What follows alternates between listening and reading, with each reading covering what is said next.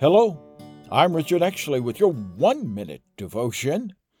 The first step in breaking our addiction to the almighty I is to stop blaming others.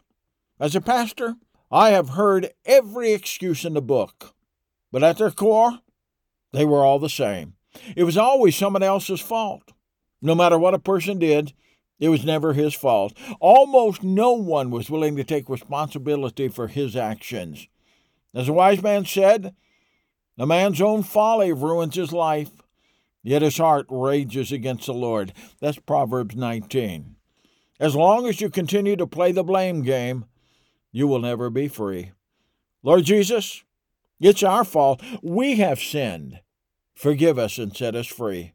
In your holy name I pray. Amen.